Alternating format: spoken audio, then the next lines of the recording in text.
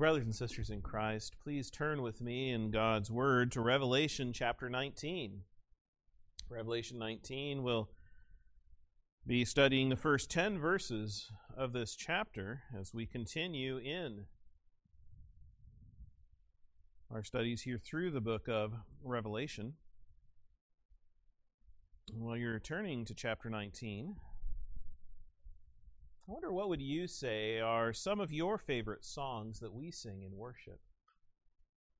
Of course, our brother Mike has been so faithful through the years. We're grateful for the many wonderful songs that we sing here together as a church family. And I admit that it's hard for me to even narrow down the songs and hymns that we sing to a short list myself, since there are so many that I have come to cherish over the years. But as I reflect on the hymns that we sing together, I'm often amazed by both the rich theology and the deep doctrine that is found in our hymns. So that when they are set to music and then lifted up to the Lord in praise, they have a unique way to stir our hearts and move our souls. Well, this morning, we're brought to a heavenly worship service as chapter 19 begins, where songs of praise are sung to God, and it is then through these words of praise that we receive precious and profound truths to both inspire and excite us as we follow Christ in this sinful world. So let us read together then here from Revelation 19, verses 1 to 10. After these things, I heard a loud voice of a great multitude in heaven saying, Alleluia! Salvation and glory and honor and power belong to the Lord our God. For true and righteous are his judgments, because he has judged the great harlot who corrupted the earth with her fornication. And he has avenged on her the blood of his servant shed by her. Again they said, Alleluia! Her smoke rises up forever and ever. And the 24 elders and the 4 living creatures fell down and worshipped God who sat on the throne, saying, Amen, Alleluia! Then a voice came from the throne saying, Praise our God, all you his servants and those who fear him, both small and great. And I heard, as it were, the voice of a great multitude, as the sound of many waters, and as the sound of mighty thundering, saying, Alleluia! For the Lord God omnipotent reigns. Let us be glad and rejoice and give him glory, for the marriage of the Lamb has come, and his wife has made herself ready. And to her it was granted to be arrayed in fine linen, clean and bright. For the fine linen is the righteous acts of the saints. Then he said to me, Write, Blessed are those who are called to the marriage supper of the Lamb. And he said to me, These are the true sayings of God. And I fell at his feet to worship him. But he said to me, See that you do not do that. I am your fellow servant, and of your brethren who have the testimony of Jesus. Worship God. For the testimony of Jesus is the spirit of prophecy. Brothers and sisters, let us once more return to God's throne in prayer before we continue. Oh, Father, what a glorious worship service in heaven is revealed to us here this morning through your word. We pray that you will be with us then, Father, as we seek to understand what you want to share with us this morning, what you want to speak to us this morning. Through this heavenly worship service, as those who ourselves are seeking to worship you in your presence this day. So, Father, through this passage, we ask that you will be at work as your Spirit is poured out this morning. Oh, we pray that he will be at work in each and every one of our hearts, so that our minds will be renewed, our very souls will be revived by the glories of Christ that are promised here through your word. So we pray that you will be with us this morning and that you will be with me as your humble servant, Father. Will empower these words by your grace for your glory and for the good of those who are gathered. May souls be saved and may saints be sanctified through the powerful ministry of your word preached. We pray all these things then in the name of our sweet Savior, Jesus Christ. Amen. Amen. So then what does this heavenly worship service reveal to us, brothers and sisters? That as we live in this sinful world, let us praise God for our coming salvation. As we live in this sinful world, let us praise God for our coming salvation. And in these verses, there are three aspects of our coming salvation that are revealed to us. First, in verses 1 to 5, we read of our vindication through judgment. Our vindication through judgment. But then second, in verses 6 to 8, we read of our marriage to Christ. Our marriage to Christ. And then finally, in verses 9 and 10, we read of our invitation for blessing. Our invitation for blessing. So our vindication through judgment, our marriage to Christ, and our invitation for blessing, all aspects of our coming salvation. Let's begin then by considering these first 5 verses with our vindication through judgment. Of course, the Apostle John has been recording these symbolic visions of prophecy from God to encourage Christ's churches as we struggle and suffer in this present evil age.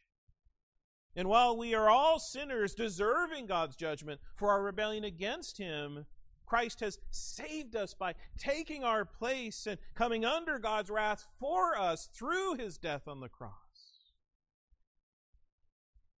We are saved from the judgment of God, yet we are still living in a sin-cursed and corrupt world that hates God and that is hostile to Christ's church, which is why we still face persecution and tribulation in this age.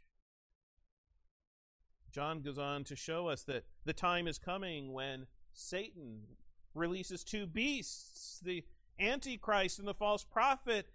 Then they intensify their war then against us by uniting together governmental and economic and religious powers in this world so that to overcome Christ's church. And so it's during this time that the Antichrist will rule over the people of the earth who follow him and worship him. And he rules from the capital city that symbolically here is called Babylon. Babylon, we find, is a city that represents humanity's stubborn refusal to submit to God in sin, as well as their final effort to oppose and oppress Christ's church through their power. And this city is pictured then in Revelation as a harlot who seduces this world to join with her in her immorality and her idolatry, as she tempts Christians to forsake our faith in Christ and join with them in their prostitution as well.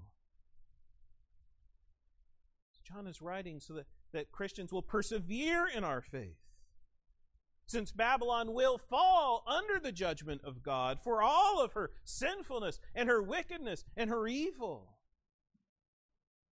And Christ's church finally receive justice for all the wrongs that we have suffered, for all of the pain of persecution, for all of the death that comes of our faithfulness to Christ.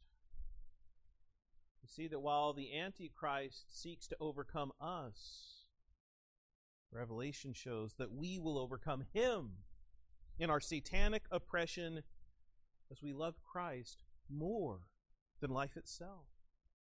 As we are willing to suffer persecution and even die as a martyr through this love, while we wait for our glorious future then with Christ in the world to come. This is our great hope.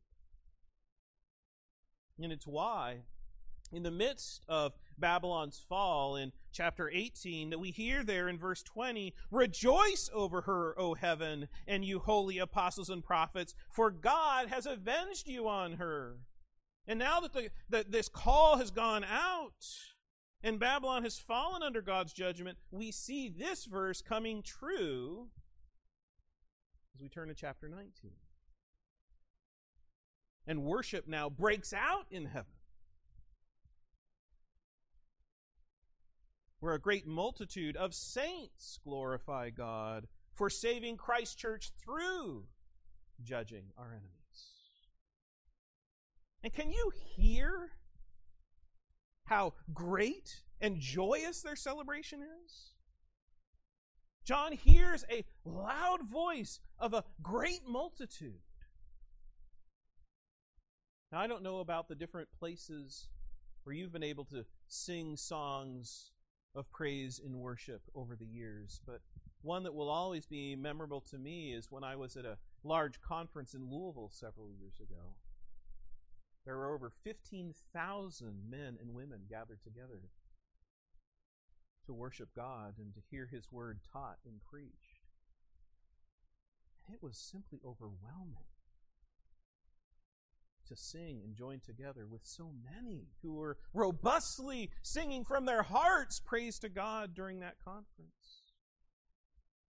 But brothers and sisters, however great of an experience we have found singing God's praises in this world among God's people, listen, what John heard here is even greater. Because there's so many saints in heaven here that he doesn't even try to number them. And it's the same great multitude which no one could number of saved believers in Christ that we read of back in chapter 7. So what is this great multitude singing here? But hallelujah. In other words, we have another hallelujah chorus that erupts in heaven when they're praising God for the coming of his salvation and victory at the end of the age. And this is the same language that John heard from them back in chapter 7, verses 10 to 12, when they praise God for what he has done and for who he is. That salvation and glory and honor and power belong to the Lord our God. And then they proclaim why he is worthy of their worship. Because his judgments are true and righteous. He has kept his word. He has judged sinful humanity according to his law, punishing them in proportion to their disobedience against him in sin.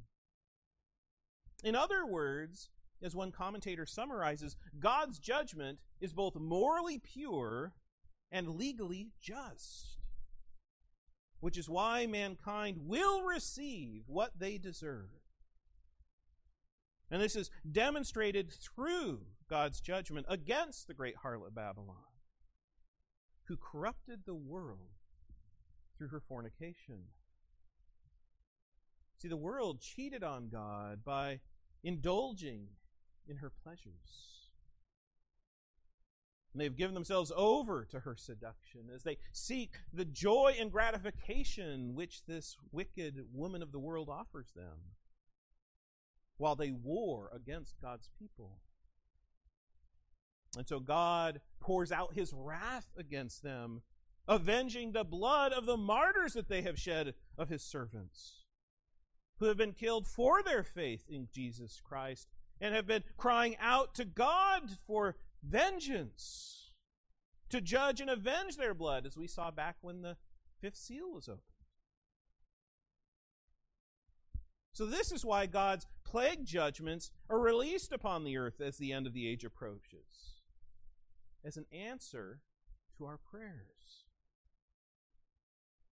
And when God answers our prayers, what do we find here? We rejoice. We rejoice.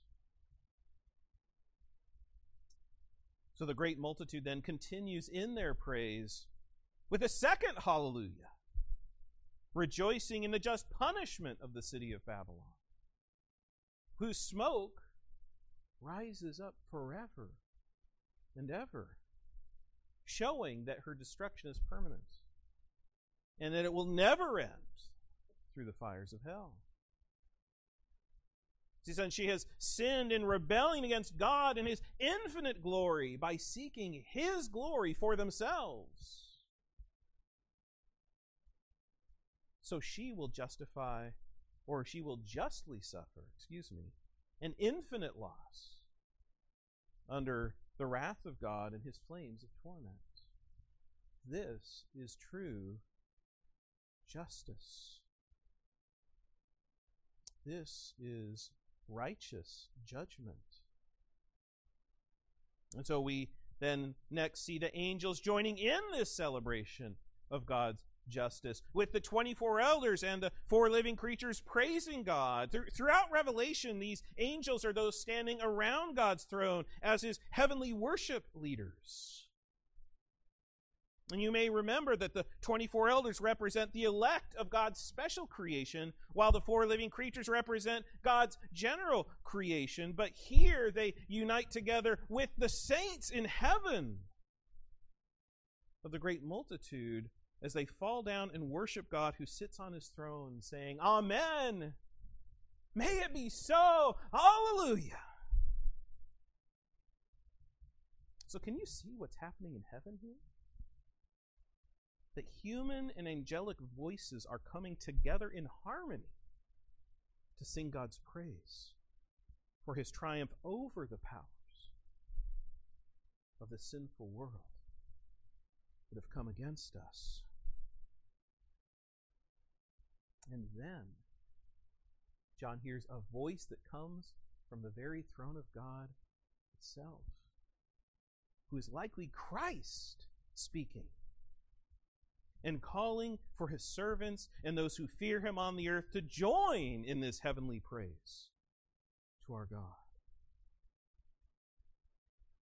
And in this call, we see that believers in Christ are those who belong to God and serve Him in this world, as we fear Him above all earthly powers, which is why we persevere in our faith. And we participate in this heavenly worship, exalting the greatness and goodness of our God in reverence and awe. And this includes all, both small and great. Because whatever our status in the world, whether poor and forgotten or rich and powerful, we are all alike equal before God through Christ, and will praise Him together. So, brothers and sisters, as we live in this sinful world, and we see injustice in this world, when we live in this world and the wicked prosper while Christians are punished, when we live in this sinful world and we struggle and suffer under the pain of persecution, oh, may we respond by praising God for the coming of His vindication through judgment. May our confidence in Christ increase as we worship Him for our salvation, knowing that He will bring true and lasting judgment and justice to this world at the end of the age. That is why the heavens are praising God for our vindication through judgment. But then, in verses 6 to 8, we come to another aspect of our coming salvation, which is our marriage to Christ. Because John once again hears another hallelujah chorus breaking out in heaven from the great multitude. And this time he describes what he hears as the sound of many waters and the sound of mighty thunderings. And in this worship song, listen, their voice sounds like Christ himself, who in the opening vision of chapter 1, verse 15, John heard his voice as the sound of many waters.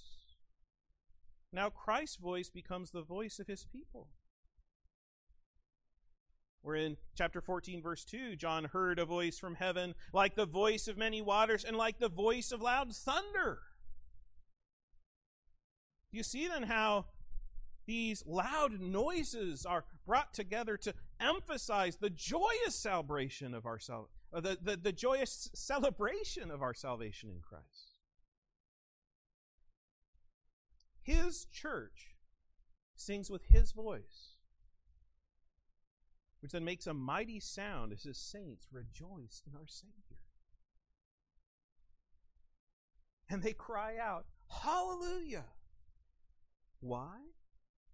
Because God has established his reign over his kingdom, which is coming to this world. Now that God's human and demonic enemies have been removed through his judgments, his kingdom has finally come unto the earth.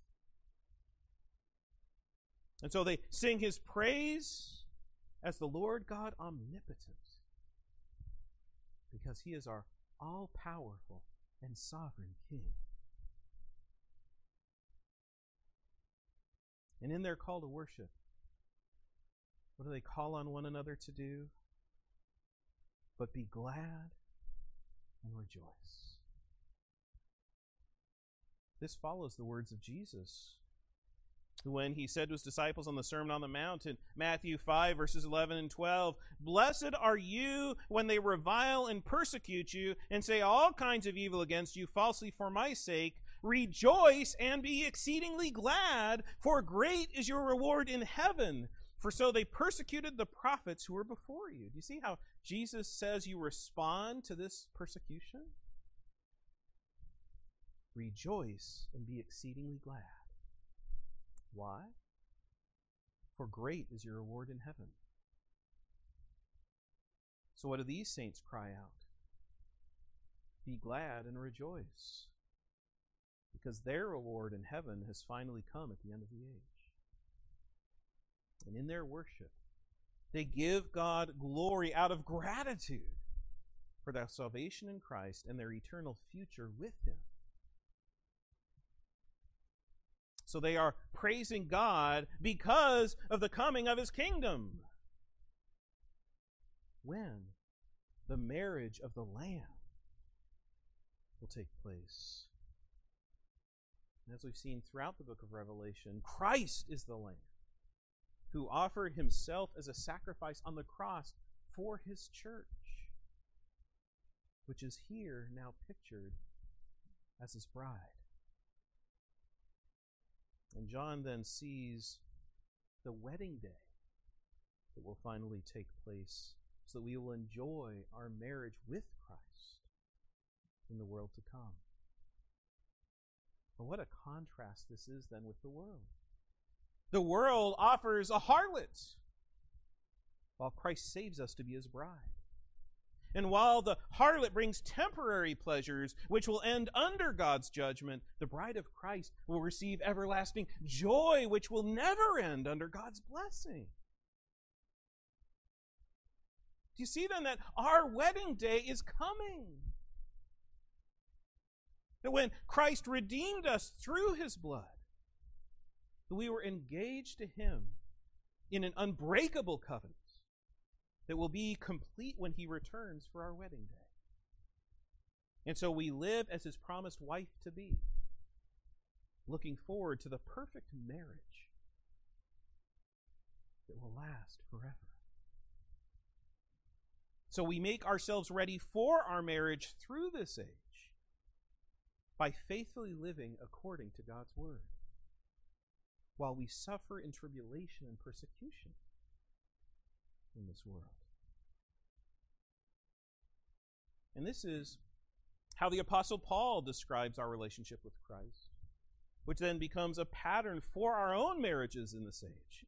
You may remember the words that Paul writes to husbands in Ephesians 5, but let's listen again. Ephesians 5, verses 25 to 27. Paul says to husbands, "Love your wives, just as Christ also loved the church and gave himself for her." Why? That he might sanctify and cleanse her with the washing of water by the word, that he might present her to himself a glorious church, not having spot or wrinkle or any such thing, but that she should be holy and without blemish.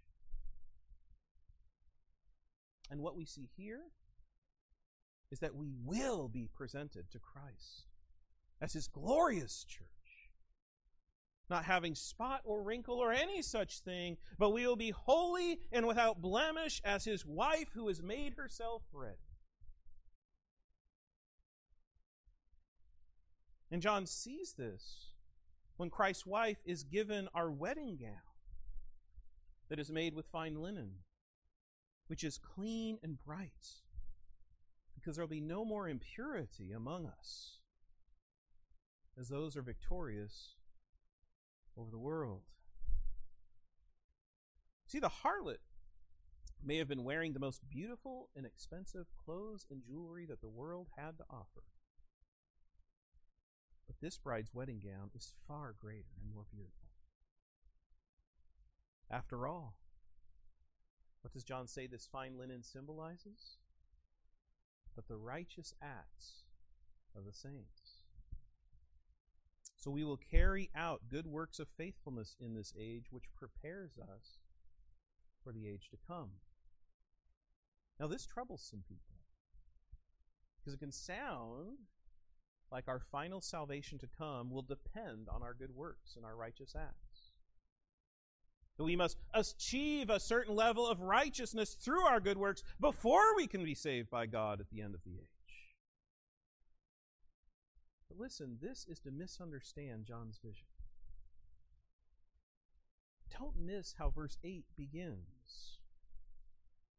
To the Lamb's wife, it was granted to be arrayed in fine linen. And who granted us and gave us these robes of righteousness? But God himself. He is the one who is at work in us through the Holy Spirit to make us righteous as we struggle and suffer in this world. You see then how our good works will be the fruit of our justification in Christ, which we will then strive to complete in our lives of sanctification before our glorification comes in Christ. But John shows us our glorification is certain, because all of our salvation is a gift from God. Our justification, our sanctification, and our glorification are all granted to us by Christ's grace.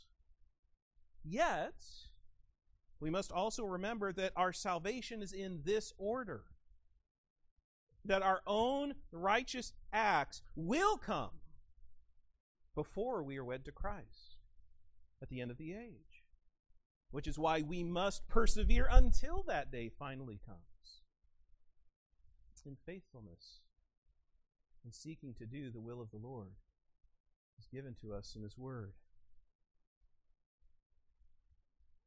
The question remains then, how?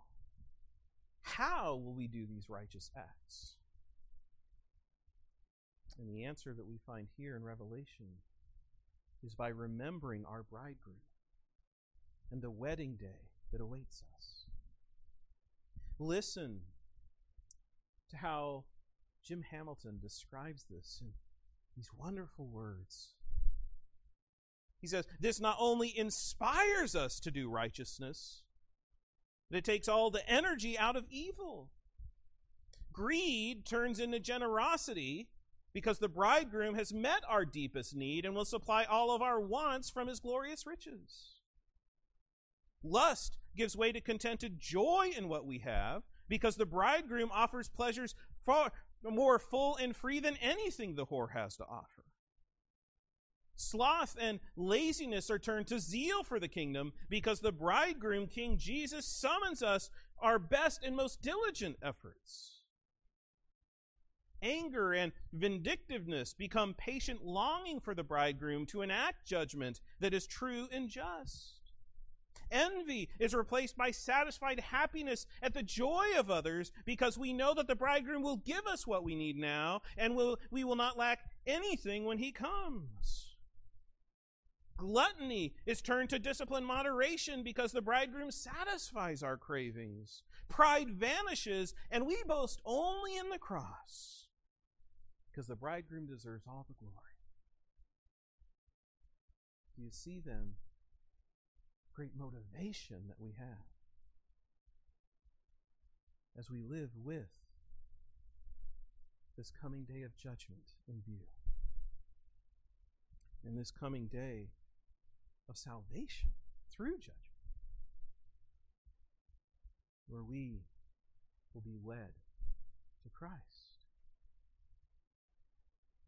So in the first aspect of our coming salvation is our vindication through judgment. And this is then followed in this heavenly worship service with the songs of praise over our marriage to Christ. And then finally, in verses 9 to 10, we come to the final aspect of our coming salvation that's recorded for us here, and that is our invitation for blessing. Our invitation for a blessing. It's here that John hears an angel asking him to write a wedding invitation to us, because we are invited to receive the blessing of the marriage supper of the Lamb. And what a feast of celebration this supper will be. That after our vows are exchanged and in weddings, what happens? Well, families often look forward to the reception,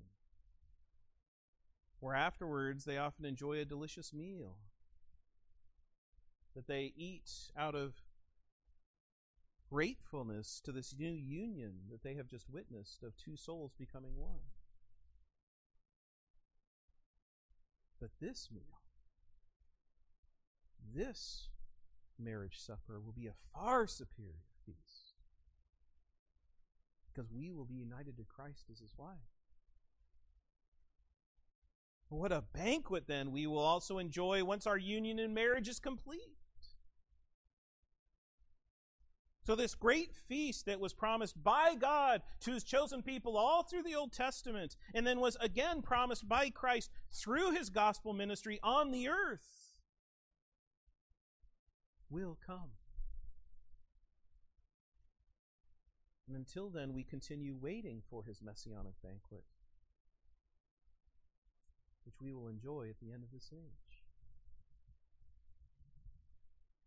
Which is why then, as we live in this sinful world, this angel comes and confirms our glorious blessing of the marriage supper of the Lamb by testifying that it will come, because these words have come from God himself, and so they are trustworthy and true. However long it will be until this marriage supper of the Lamb, brothers and sisters, it is coming. It will come. We can trust in God's promises, in his word. And so it's at this point then that John becomes so overwhelmed with what he has seen and what he has heard through this heavenly worship service. He himself falls down at the feet of this angel to worship him. Now, I admit that his bowing down to worship an angel frankly seems strange to me at first. But I also haven't encountered an angel like this. I haven't seen such glorious and beautiful truths through a vision from God like this. And throughout the Scriptures, we regularly see people overwhelmed when they encounter an angel or when they come into the presence of God himself, which is probably what John thought was happening here before his very eyes. And so it was natural for him to bow down. That's why the angel then corrects John, saying, "Don't do that. This is only an angel, however awesome or powerful he may appear." See, the angels of heaven are our fellow servants of God. And back in verse 5, believers in Christ are called his servants. And now we see that the angels of heaven are equally God's servants, since God is supreme over all of his creation. So they join together then with their brethren who have the testimony of Jesus to worship him. You see then why God and God alone is to be worshipped. This is why we only worship our triune God, God the Father, God the Son, God the Holy Spirit. And why, when we worship Jesus, this is not profane worship, but genuine worship, because Jesus is God in the flesh. So we only worship our triune God and not angels, not Mary, Jesus' mother, not any saints from the church, and not anything else in all of God's creation. But we worship God alone. For, we read at the end of verse 10, the testimony of Jesus is the spirit of prophecy. Now, this statement is admittedly difficult to understand, but it seems to me that we worship God because our testimony of Jesus has come through this spirit of prophecy. In other words, we believe in Christ and live for Christ because he has been revealed to us through the ministry of the prophets and apostles, and his salvation then is applied to our hearts by the Holy Spirit.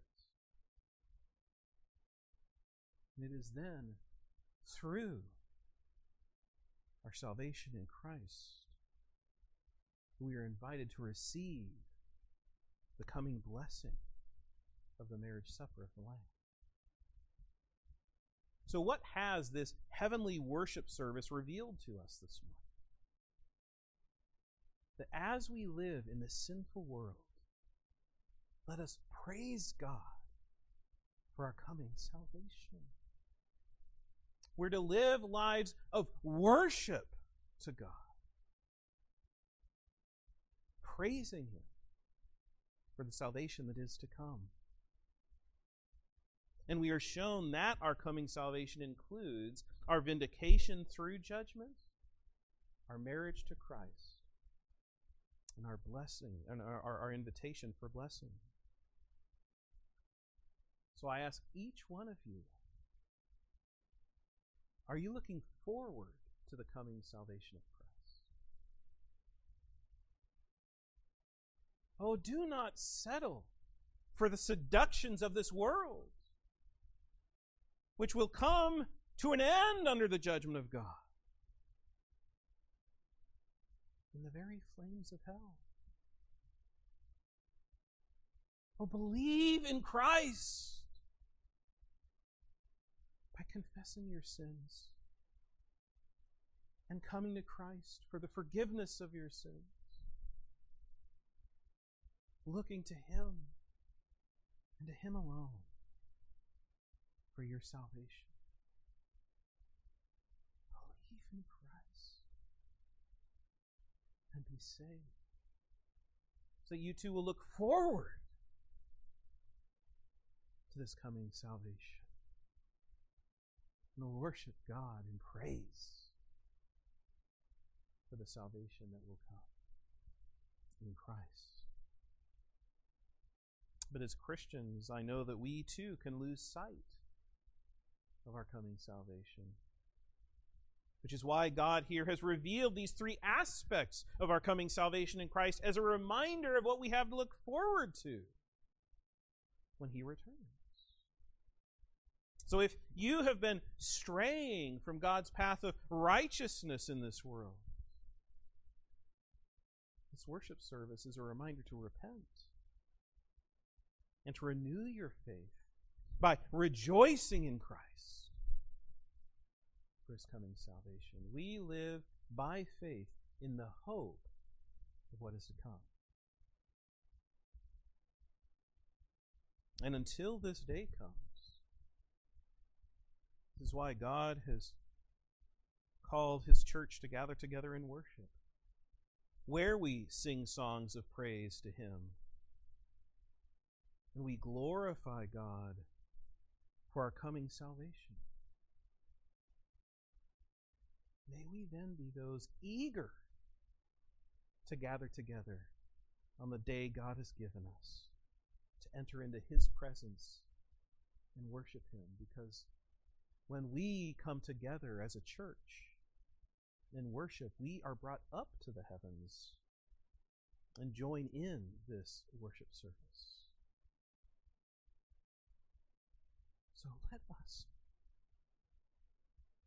renew our commitment to this worship and join in this heavenly worship service so that we will be inspired and excited through our salvation in Christ to remain faithful to God and endure to the end, when we will be vindicated through judgment. We will be married to Christ, and we will be invited to the blessing of the marriage supper of the Lamb. Let us pray.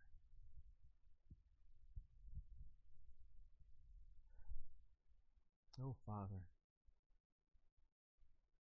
what glorious promises we have to look forward to. Is it any wonder your heavens erupted in praise as this is revealed through John for your church? May we then, as we live in this sinful world, praise God, praise you for our coming salvation, because of all that we have to look forward to when our Savior returns. So let us live with our future eternal joy to come each and every day that you give us. We pray then for the strength of the Spirit to live out these acts of righteousness until then. We ask only in the name of our Savior Jesus Christ. Amen.